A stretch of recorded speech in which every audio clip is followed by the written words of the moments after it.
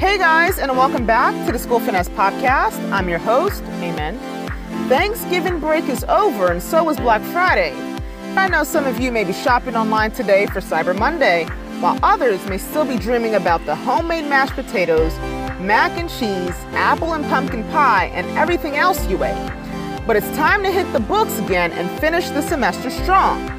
What is it, 2, 3, 4 weeks until the end of the semester? You've come too far to give up now. Today, we'll discuss common post-Thanksgiving thoughts, and then later, I'll tell you about an unusual but worthwhile scholarship. No application, no essay, no fees. It just requires you to attend an on-campus event.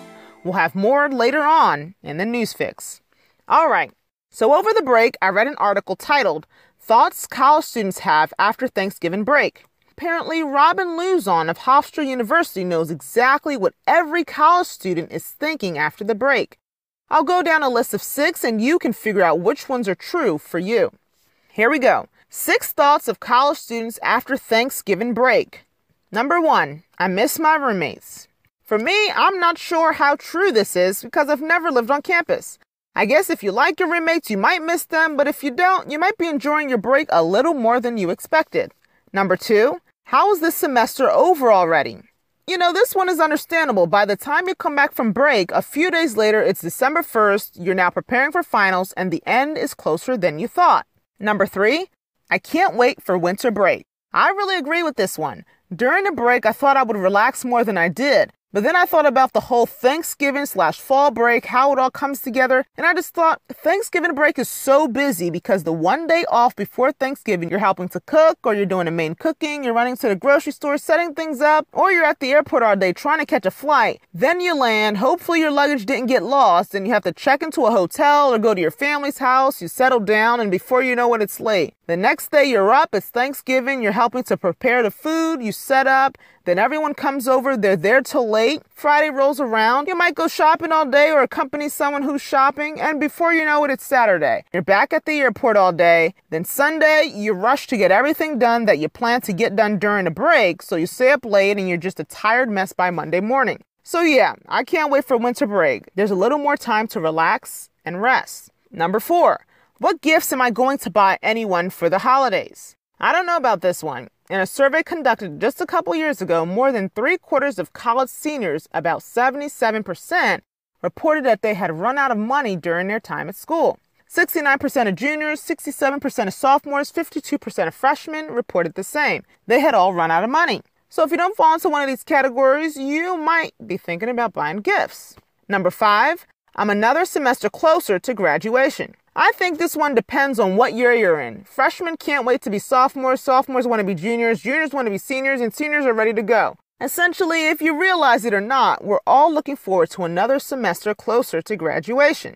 And finally, number 6, am I prepared for finals? Speaking of finals here, in the episodes for the first 3 weeks in December, I will be giving expert tips and strategies to help you pass your exams.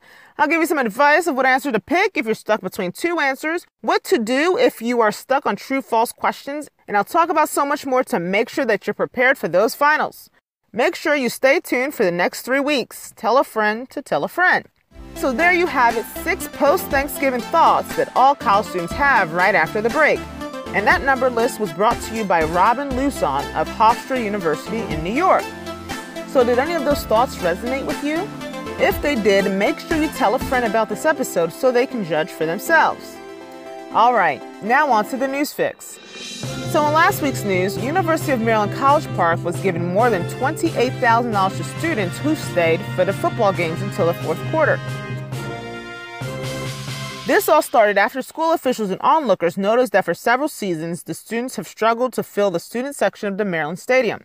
The University of Maryland football games were ranked the 3rd worst in attendance among Big Ten teams last fall.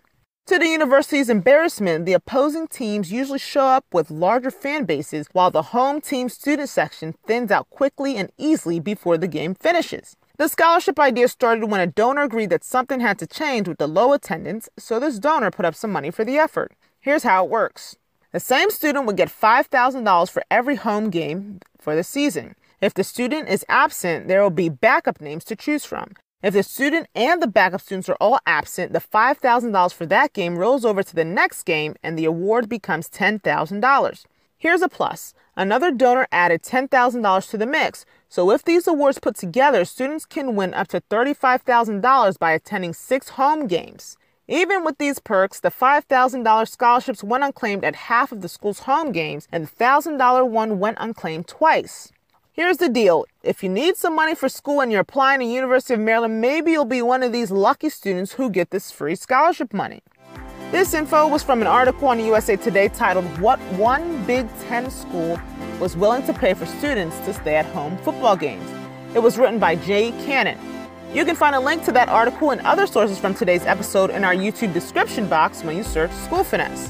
Be sure to comment, like, subscribe, and share with a friend so you both can succeed together. Always remember, tune in every Monday morning for a new tip on how you can finesse your way through school. Until next time, I'm your host, Amen, signing off.